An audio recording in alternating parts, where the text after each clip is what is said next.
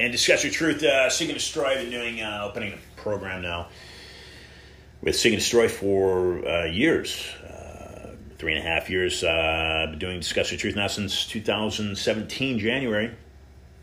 And look, we just finished with Martin Sala. Martin Sala is California-based. I'll call him an expert in the industry of commercial real estate, primarily as a broker. And it was really the discussion, the conversation that he and I shared from the other side of success that brought perhaps the most meaningful elements of value to his life. And it were those elements of the discussion that he and I probably mutually enjoyed, and certainly he alluded to and mentioned that was what he was enjoying, was simply talking to people, especially in this age of this pandemic, whatever you make of that. Look, I started the show 4 years ago because of the Zika virus in Miami Beach. Bit.ly, which is a shortened link, if you type that into your search engine, bit.ly / Zika, Z-I-K-A, all capital, Miami Beach, capital M and B. You will find that article. You'll find the article on my website, iantrottier.com. That really goes into and explains the connections that I made from the Zika virus and the pesticide being sprayed. And yes, probably one of the most alarming connections I made was the Rockefeller Foundation, an organization, and family. And that will be precisely the topic of discussion with our next guest, who I will bring on here momentarily, Jacob Nordengard. We'll talk about his book, Rockefeller, Controlling the Game. How did the Rockefeller control the game? Who's controlling this banking game? Because there is a banking elite happening, folks. There's a banking elite happening globally. And whether you get involved in the defining what is the Great Reset or not, the world is changing, and it's changing drastically, and it's changing at an incredibly fast pace.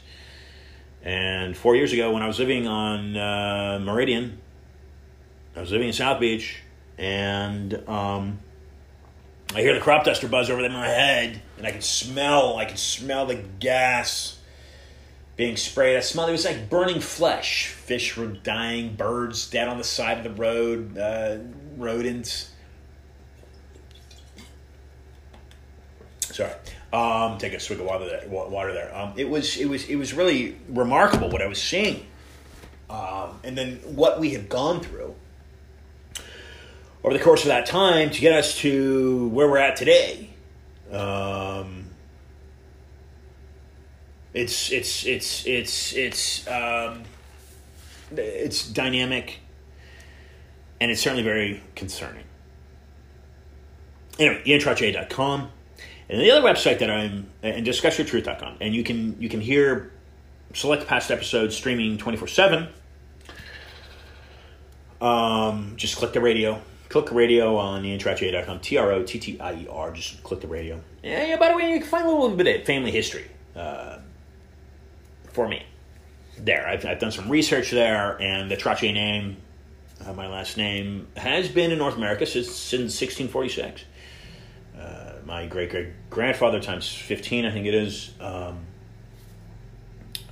migrated from La Rochelle, France, to Quebec in 1646. So you can find that information on the website in case you're curious, wondering. StopCommunism.net is a website that I thought of when I was actually standing on the U.S. Capitol in December, probably 3 weeks, 3 weeks before the fiasco unfolded there. Which I am not privy to. I was not there. I don't know really what happened. I was in D.C. at that day, yes. But I am not a violent person. I don't get into that stuff. But folks, what I do get into is defending the Constitution, the United States Constitution. I'm a firm believer that the government that was organized with Thomas Jefferson and Franklin and Washington, Henry, I do feel that is the most just government I'm not saying that we can't do better. I certainly hope we can do better. I'm not saying that this needs to be reorganized, but it does need to be cleaned. I don't believe the Constitution needs to be rewritten. There might be some elements. It could be amended some ways. I don't know. It's open to debate. But I feel the United States is the best, most, well, I say best. It has provided a corpus that has been most inviting of any other government in the history of the man. From my research and understanding. And I fully want the health of that institution preserved. So let's get into Rockefeller controlling the game, and per schedule, let's bring on Jacob Nordengard. Bring him on right now. Here we go. Jacob Nordengard. He's in Sweden. Let him introduce himself. This is Discussions of Truth. Hello, Ian. Jacob, it's nice to connect with you. I appreciate you taking the time. I know it's late for you.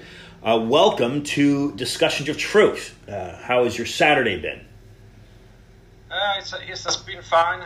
I've been on a trip to Stockholm today.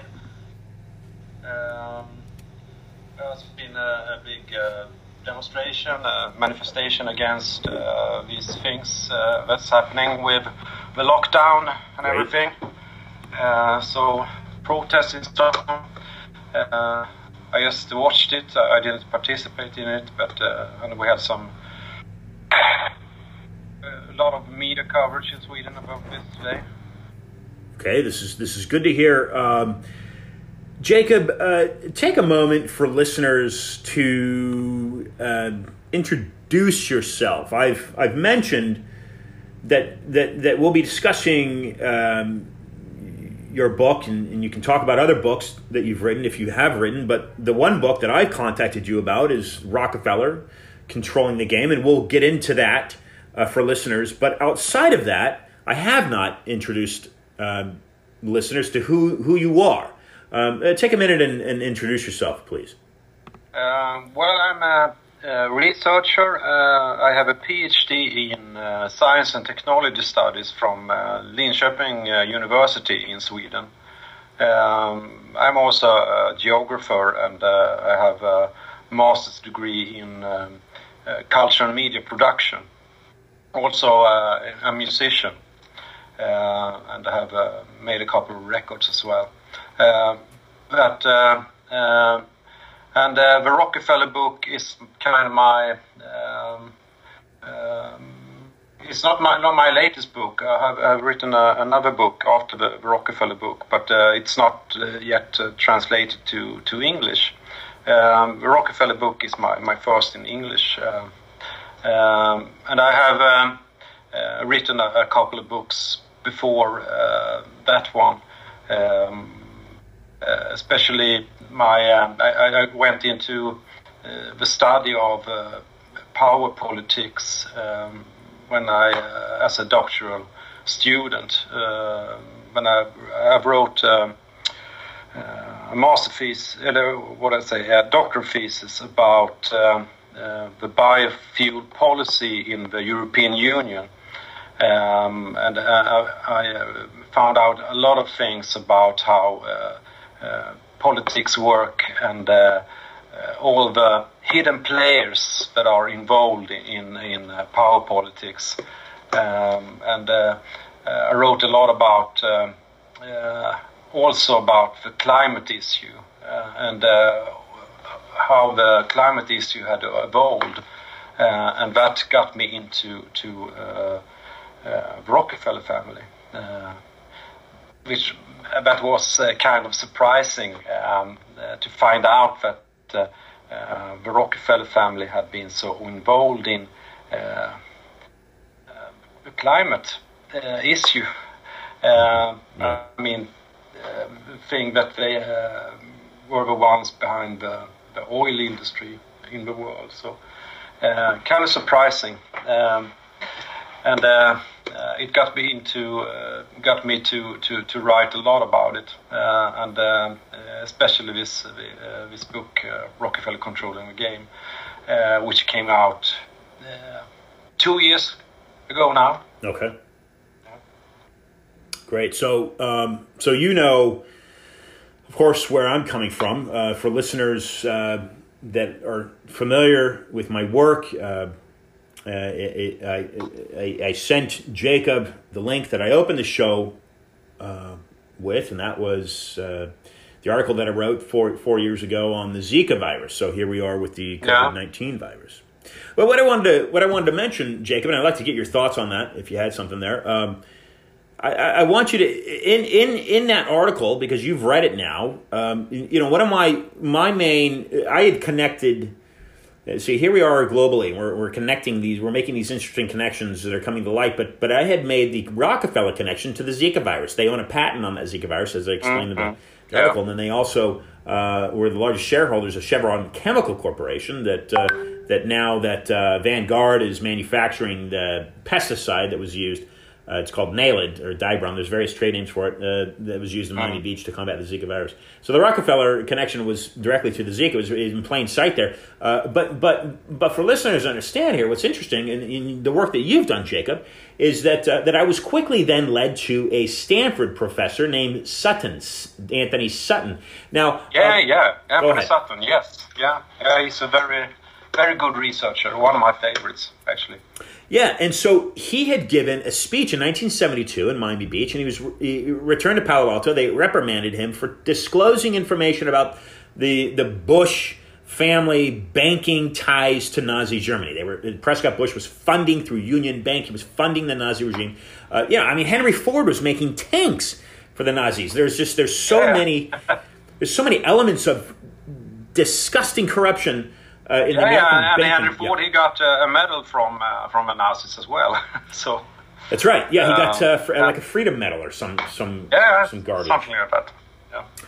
But what I found about your work, Jacob, and for listeners to know that when Sutton left Palo Alto, they threatened to kick him out and lose his fellowship. It was at the Stanford Hoover. Within a year of that, my understanding, in 1972, Miami Beach, he says, that's fine, I'm going to publish on my own, I don't need you. Then he publishes with a small house called Trine Day, and towards in the mid 80s, perhaps late 80s, early 90s, I'm not sure when, maybe you would know better, he teams up with a researcher named technocracy researcher named Patrick Wood, and I think you're familiar with Patrick Wood as well. More so. Yeah, of course. I've written on his Technocracy News webpage. So, right. So this is a I really appreciate Patrick Wood as well. I think he's one of the best living now. And he has really took over the heritage from Sutton, I think. Yeah. Yeah, so there's a lot of different angles we can get into. We can get into Sutton, we can get into technocracy, we can get into IBM, we can get into. But there's a lot of different avenues we can go into. Let's start with the basis there of. If you want to get into the climate change, maybe a good place to start is tying in perhaps Rockefeller. What you find most alarming? What is happening in 2021, Jacob? You're in Sweden. We have this pandemic, or as other people are referring to it, as a plandemic. It's a global reset. The objective is simply economics, getting a global economic system laid out. Health being used as a proxy for that, or a means to an end for that. What's happening in your view, Jacob? What's going on in 2021? A lot of things. I've written now a book. It came out in December. That's called The Global Coup d'etat. Nice. And then it's out in Swedish now, but it takes this story about all the background to this pandemic and how it started, and especially some things about the Rockefellers, of course, the Rockefeller Foundation, and all their work in the health sector. Bill and Melinda Gates Foundation as well, but mainly about the World Economic Forum, because World Economic Forum, that's where things are happening now. Right. I mean, they have really, before, they were kind of operating more in the shadows. Now they are very open with this. And this year, Klaus Schwab, that's the head of World Economic Forum, he came out with a book called Stakeholder Capitalism, where he presents his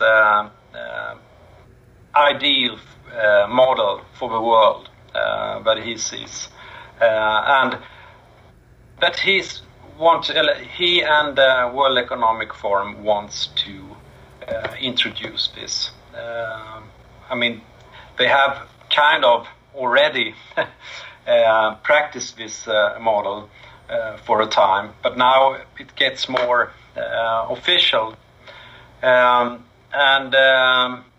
This is more like when I read the book now, it came out at the same time as the Davos meeting in late January now. And it's kind of a nice way to say fascism.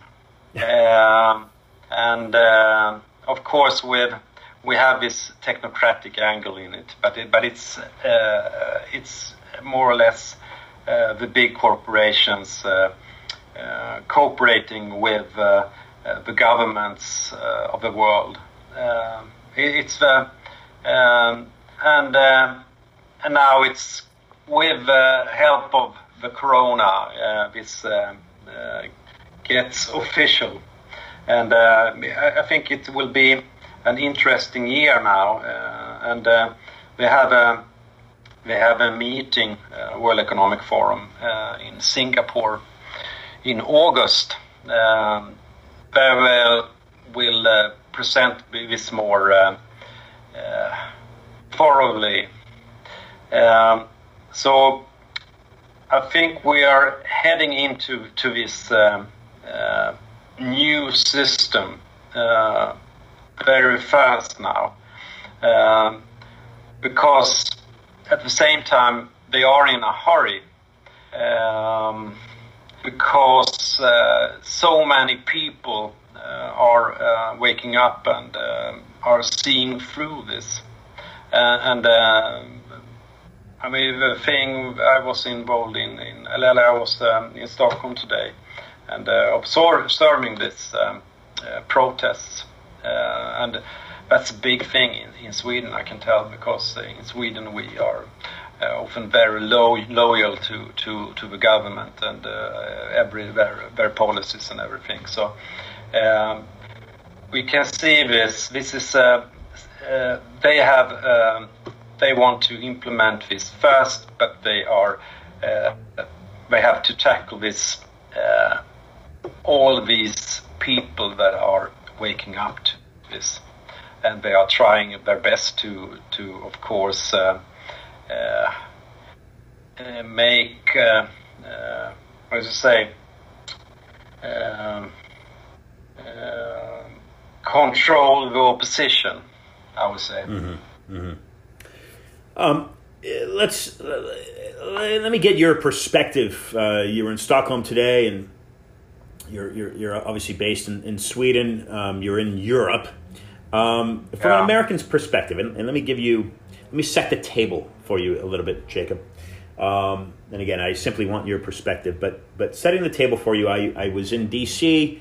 A number of weeks ago. Well, it's now been a couple months, and I'm speaking to a senator from Texas, and I said to him, I said, Pete, I said, the United States is very powerful. They have a very powerful military. They've been very successful financially, they're they've got these massive corporations.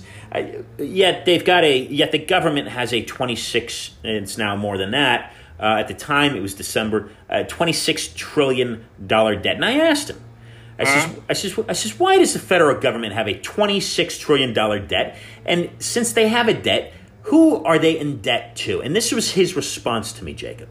He says, Ian, there's a lot of us up on the Hill that are concerned about that. That's a great question. Can you send me information? I went on and I said, do you have any idea that the Federal Reserve Bank, Central Bank of the United States, is not a government institution? Let me ask you this now, Jacob.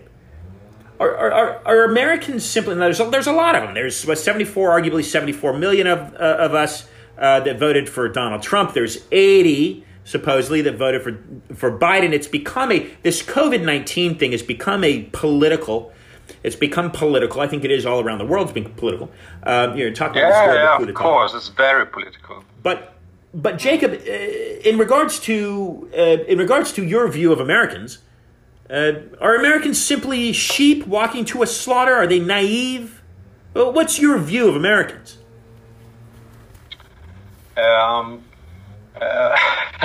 Be honest. I think are both. There are a lot of naive people. Okay, general. And it's, in general, we have a lot of naive people here in Europe as well. But I also think that in America there are a lot of people that are more suspicious against the government, and I think. There are more people who are suspicious in the United States than there are in, especially Sweden. Interesting. But we have a big trust to what the government says. America was founded on the principle of freedom from this. Global regime. British and all the other countries in Europe that were ruled by aristocracy and kings and queens and systems that were very oppressive. So I think, and a lot of people that fled from that to the states, and because of that, I think there are more, bigger resistance in the states. Well, it's nice to hear, and I hope that touches a nerve for my listeners, and is more or less a call to action, because I happen to agree with you, Jacob, in that if there is going to be a strength added to this counter of the global movement, it's going to be incredibly strengthened by the actions of Americans that wake up. Now, let me ask you this now, Jacob. Your most current book is Global Coup d'etat.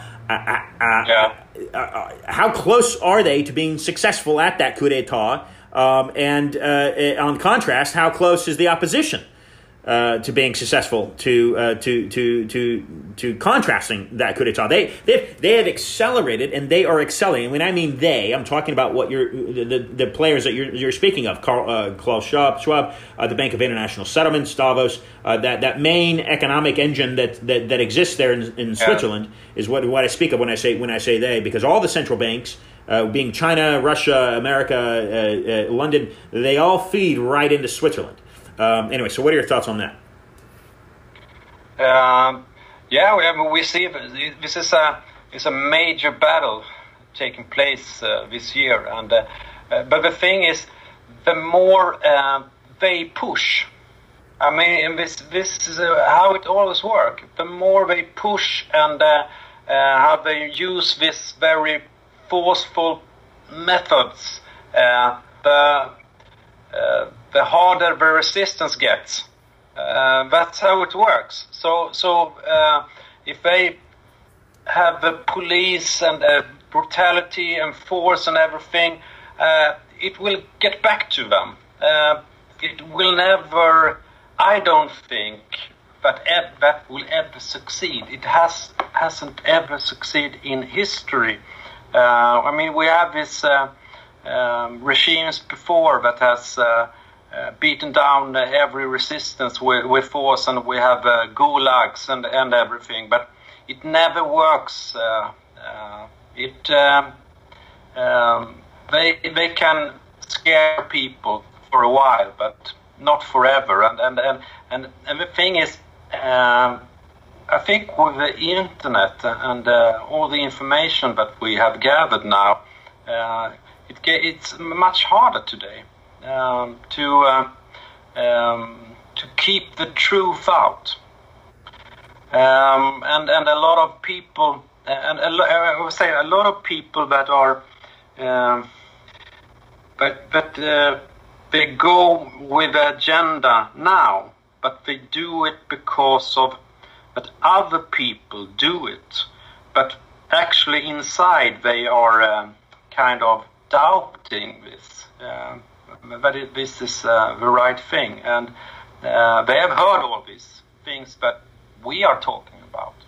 And I think we're coming to a situation where that there are so many people that has connect the dots and understand things. So I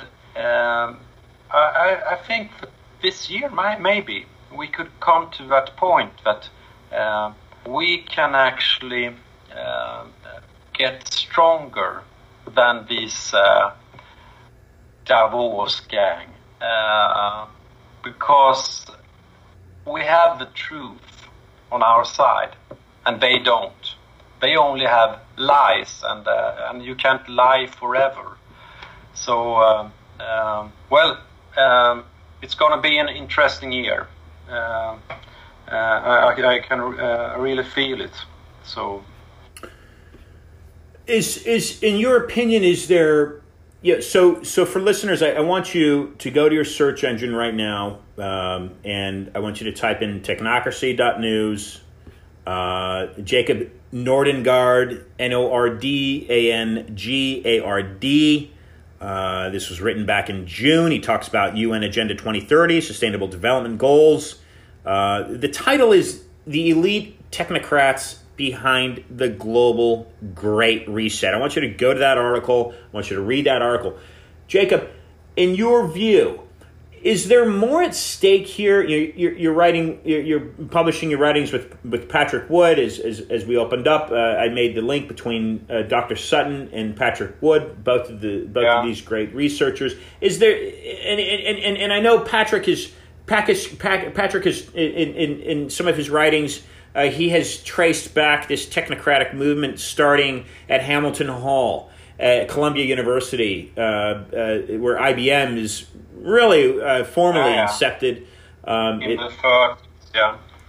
Are we looking at something a little bit more than a digitization of global currency? Are we, because we're throwing in transhumanism, we're throwing in technocracy.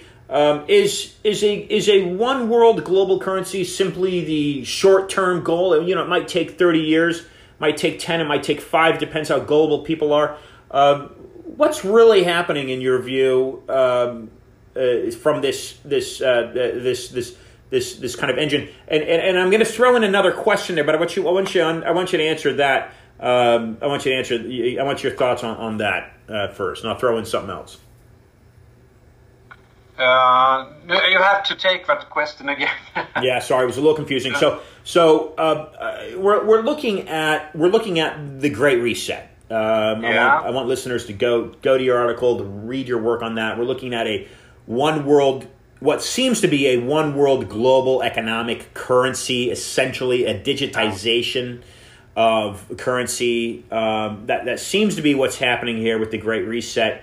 But throwing in technocracy and transhumanism, is there throwing in of course tying in with the Rockefeller Foundation? The Rockefellers have if for listeners, if they go to the RockefellerFoundation.org, they'll find a 100-year. This was written in 2013, so just a few years ago. A 100-year forecast of how the Rockefellers want global health care to look like. These people, these elites, as you're referring to them in your article, they have a 100-year plan. They have a 50-year outlook.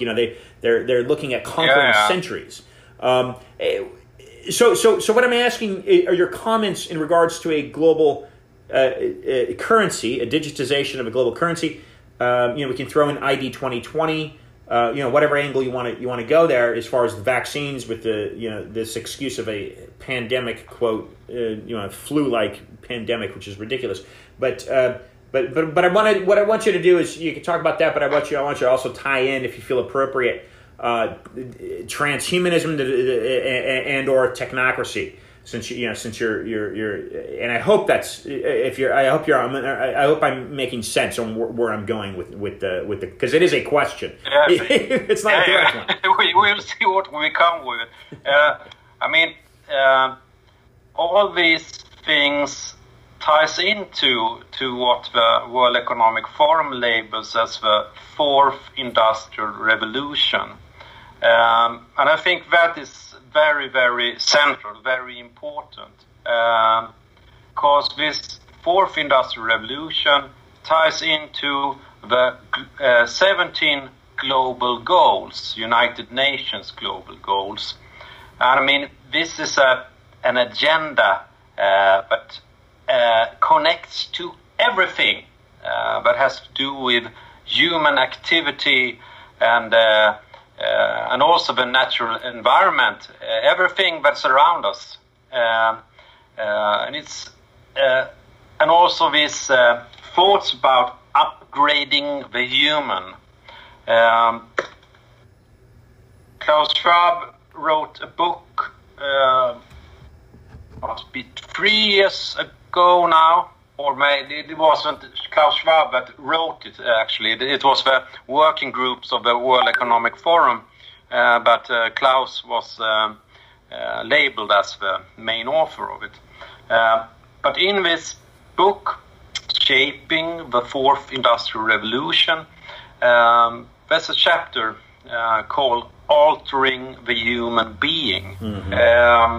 And when I first saw this, I was kind of, what? Wow. What are they talking about? Altering the human being. And when you read this, it sounds like something that the Nazis would have written in the 30s. It's so... and it's so full of hybris. It's so megalomaniac. And if you have seen this character, Klaus Schwab, he looks like a Bond villain as well. So it's total madness. And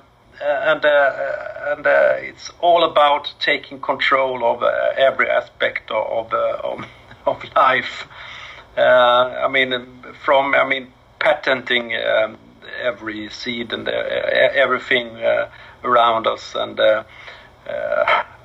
all the virus strains as well. They are. It's so mad, I would say. It's like a bad movie. It's like a Bond movie. Everything. Yeah. And that's why I don't think they will ever succeed with it. But it's so crazy. It's hard to really get to grips with it, because it's so outrageous. Yeah.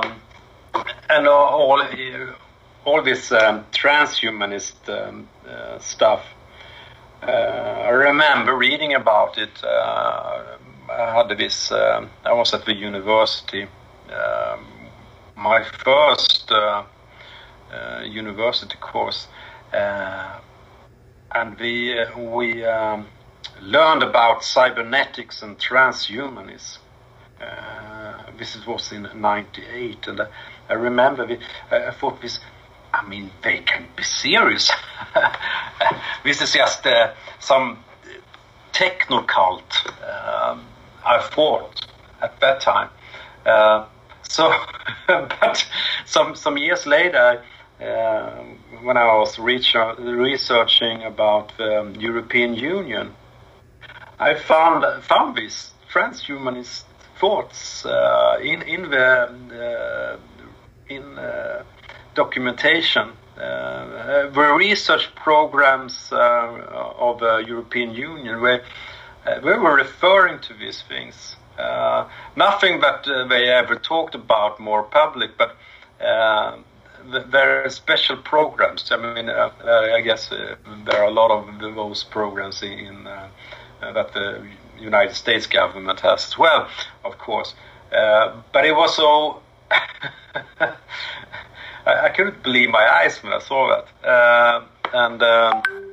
And it got worse. And I write a lot about this in the Rockefeller book, because I could trace a lot of these things to the Rockefeller foundations. And so you're writing, and I want to get your comments on what's going on at CERN.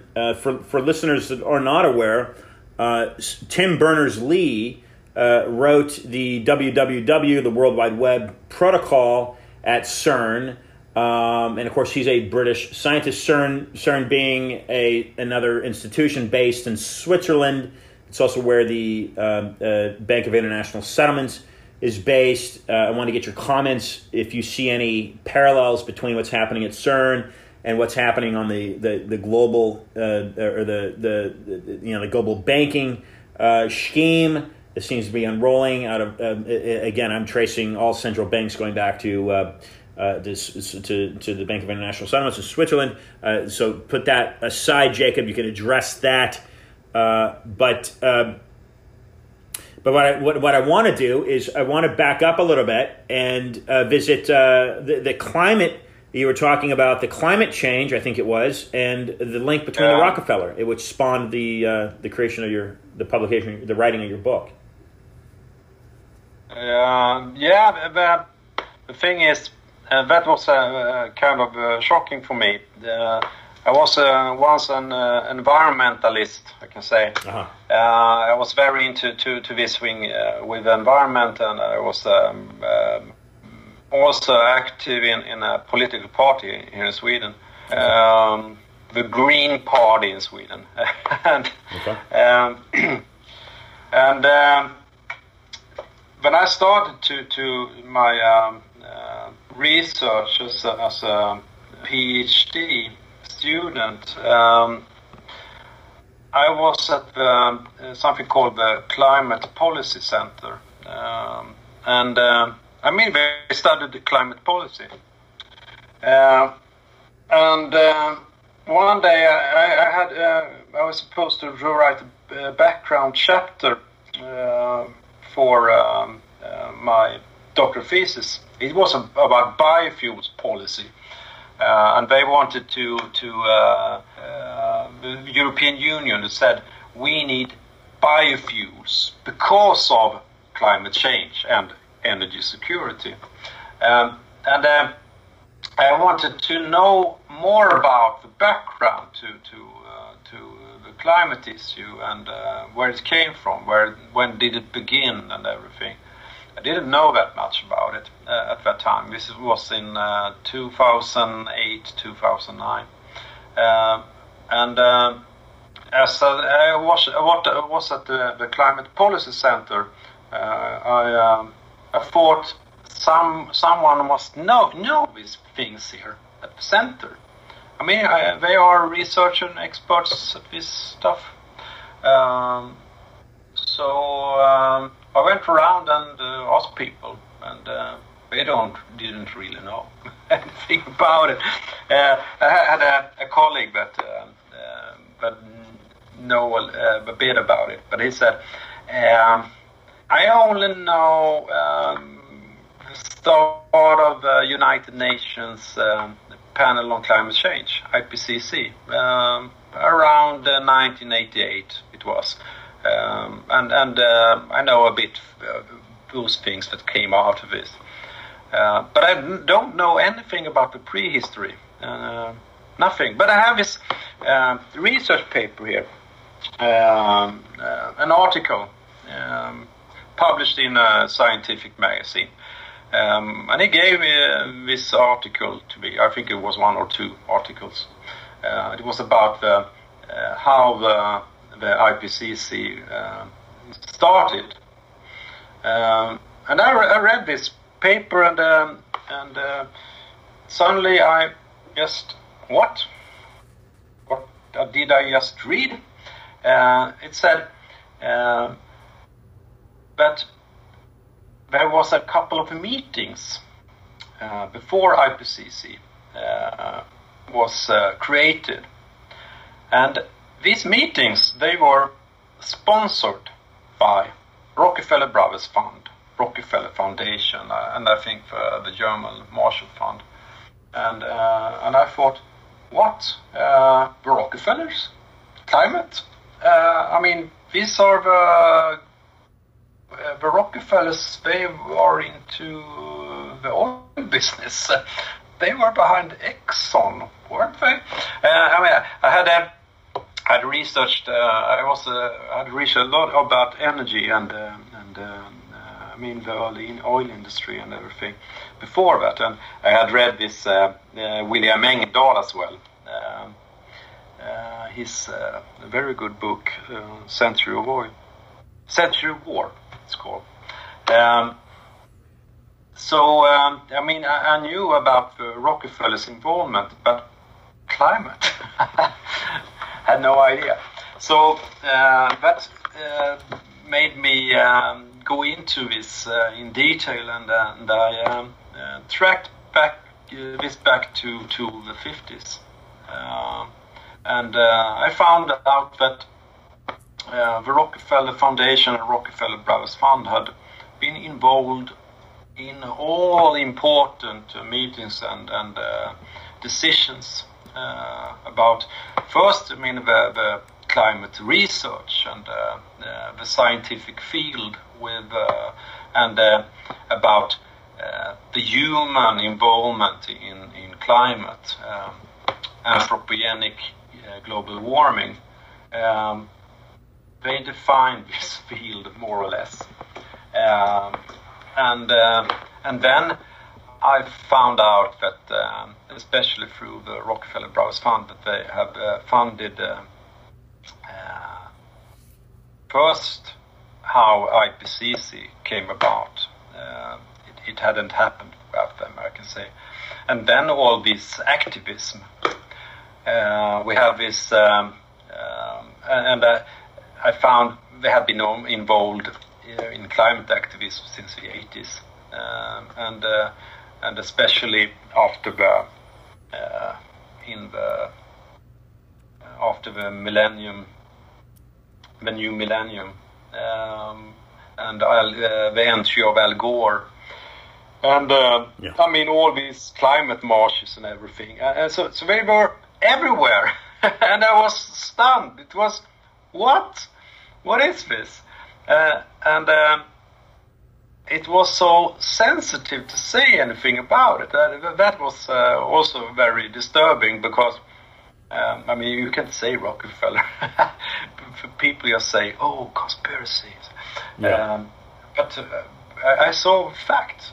They were involved in every important decision concerning climate since the 50s.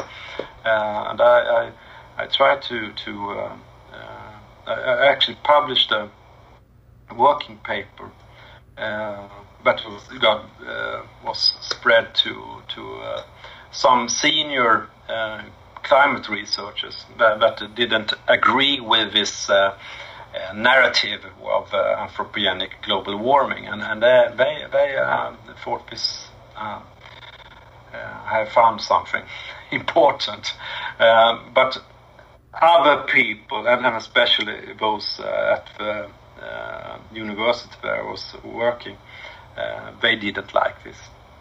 You can't talk about these connections. It's like we don't want to see this. Don't mention the Rockefellers. Don't mention them at all. So it was hard, but very, very. It took me.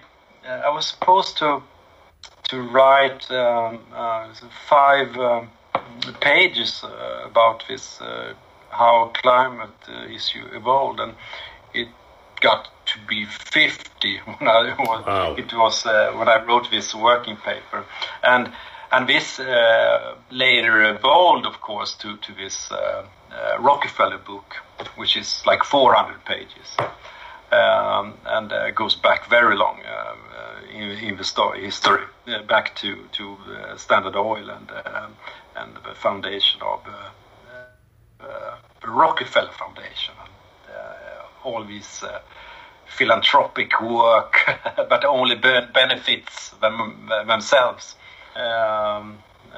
Very smart schemes.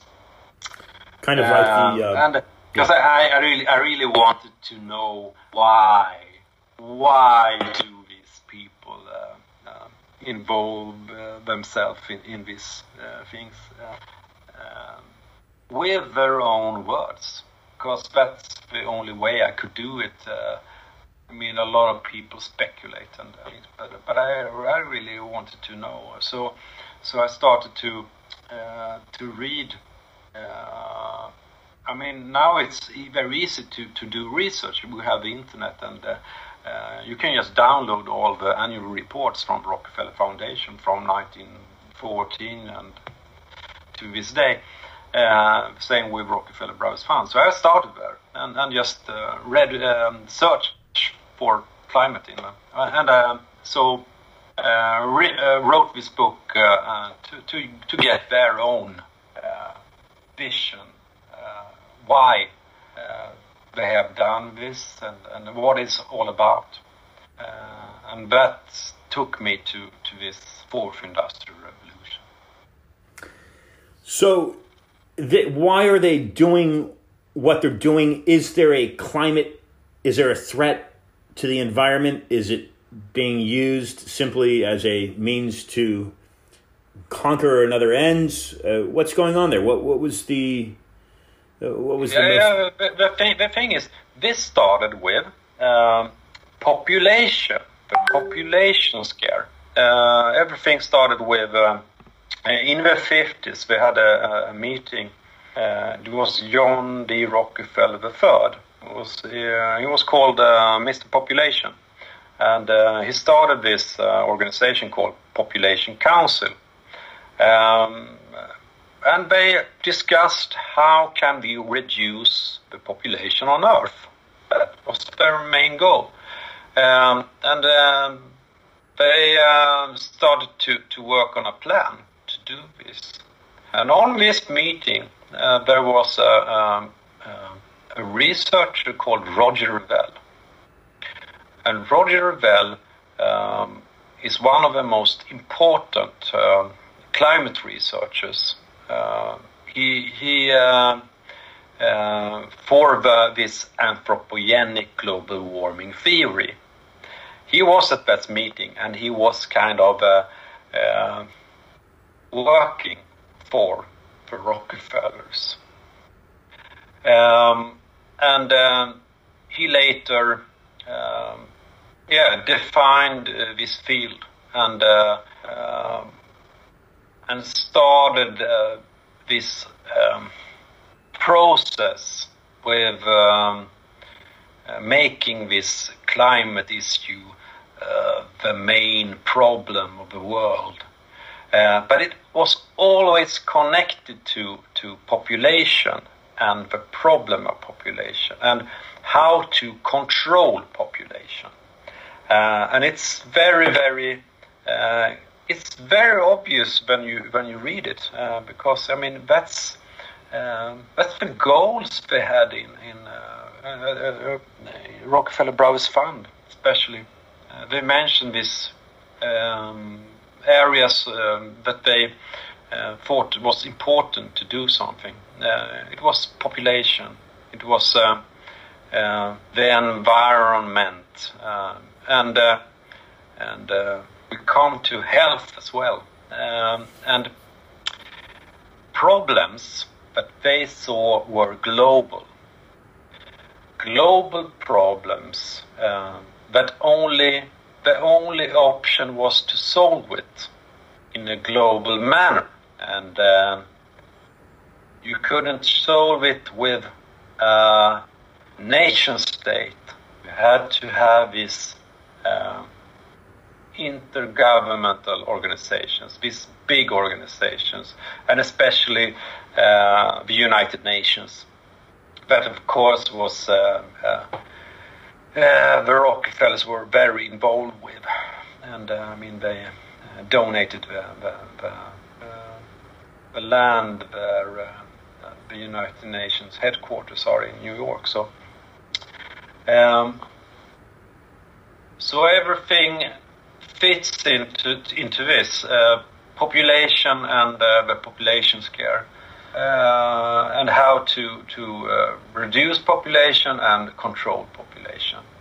And now it's getting very obvious that this plan they had for a long time, and it's just not just the Rockefellers, of course. It's I mean, it's a billionaires club, and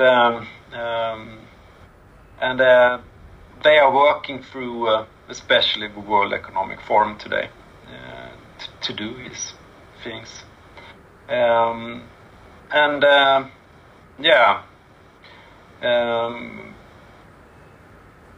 if you go back to, we have a lot of documentation about this, and a lot of people that has talked about these plans as well. I mean, you mentioned Sutton, of course, that made a tremendous job with this to expose these things. Yeah, so let me ask you, Jacob. I brought it up. I suggested that there could be. Is there a connection with what's happening at CERN?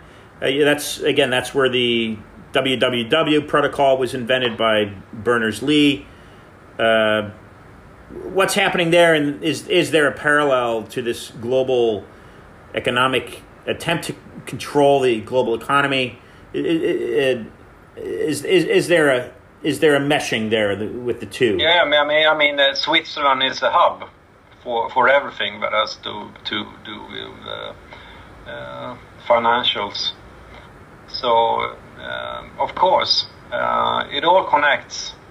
I mean, it's all a part of this, and you find in,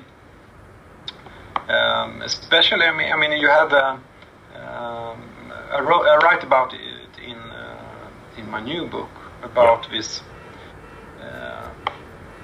power center today. I mean, we have the banks and the banking of international settlements, and we have a World Bank, we have IMF, and World Economic Forum, and how the people from these banks, they are in the World Economic Forum, in the board of World Economic Forum, and another part of this is the G20 group. That is very important as well, and all goes into financials and financial system of the world, and how it shall evolve now, and to a new, I mean, this digitization. So, Jacob, let's take a moment here to close out, and again, I appreciate and thank you for joining the program, Discussions of Truth, and I'd like to get your closing thoughts, some closing comments for listeners, as more and more people, as you mentioned, as more and more people begin to make those connections and see what these elite foundations, bankers, as these elite players, what they're doing, as more and more people around the world wake up to this, if you will. Some closing thoughts on how best to move forward, and then why don't you please give listeners your website and where they can go. Your book's not translated yet, but where they can go to learn more about it. Yeah. I have the Rockefeller Controlling the Game is translated and can be bought in English. And I have it on my webpage, Farosmedia .se. Pharos with PHAROSMEDIA.se. Where you can find the books I have. Most is in Swedish, of course, but I have this Rockfeller Control of the Game. But explains the background to almost all the things that's happening now. The agenda. And as for the what we can do now, I think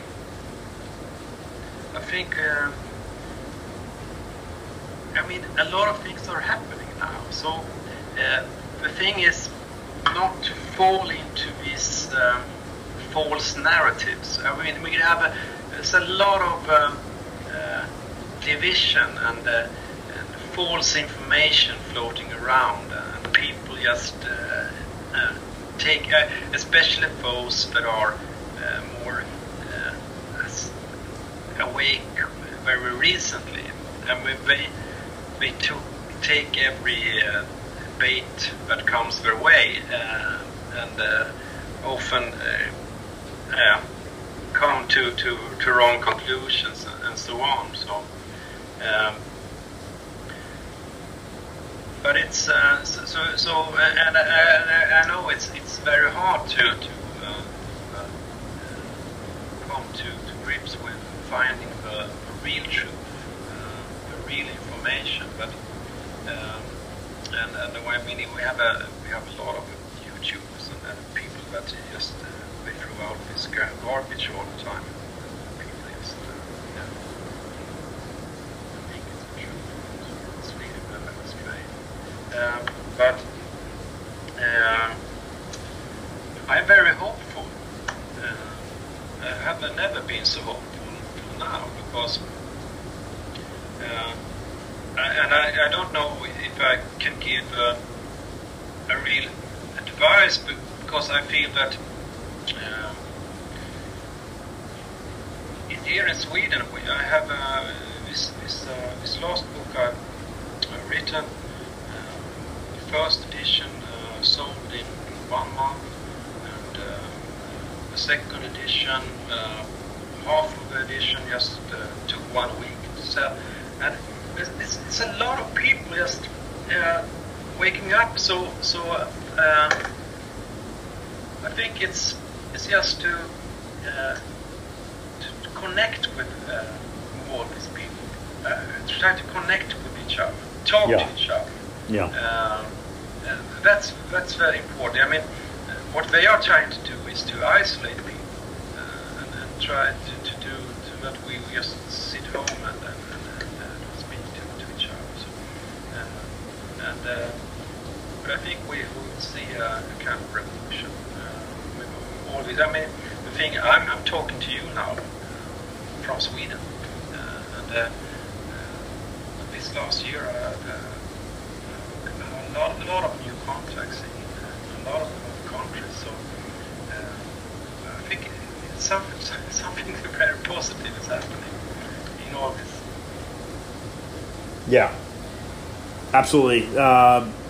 That's some great words of optimism and encouragement, and again there's nothing a human being. A human being is an incredibly powerful organism, and the more of us that communicate and talk and work together, the more likely we find a productive outcome. Jacob, thank you for joining the program, and sir, I look forward to having you back on in the future. Yeah, it's a pleasure. I hope we can get on a little early then. Yeah. Yeah, it's a late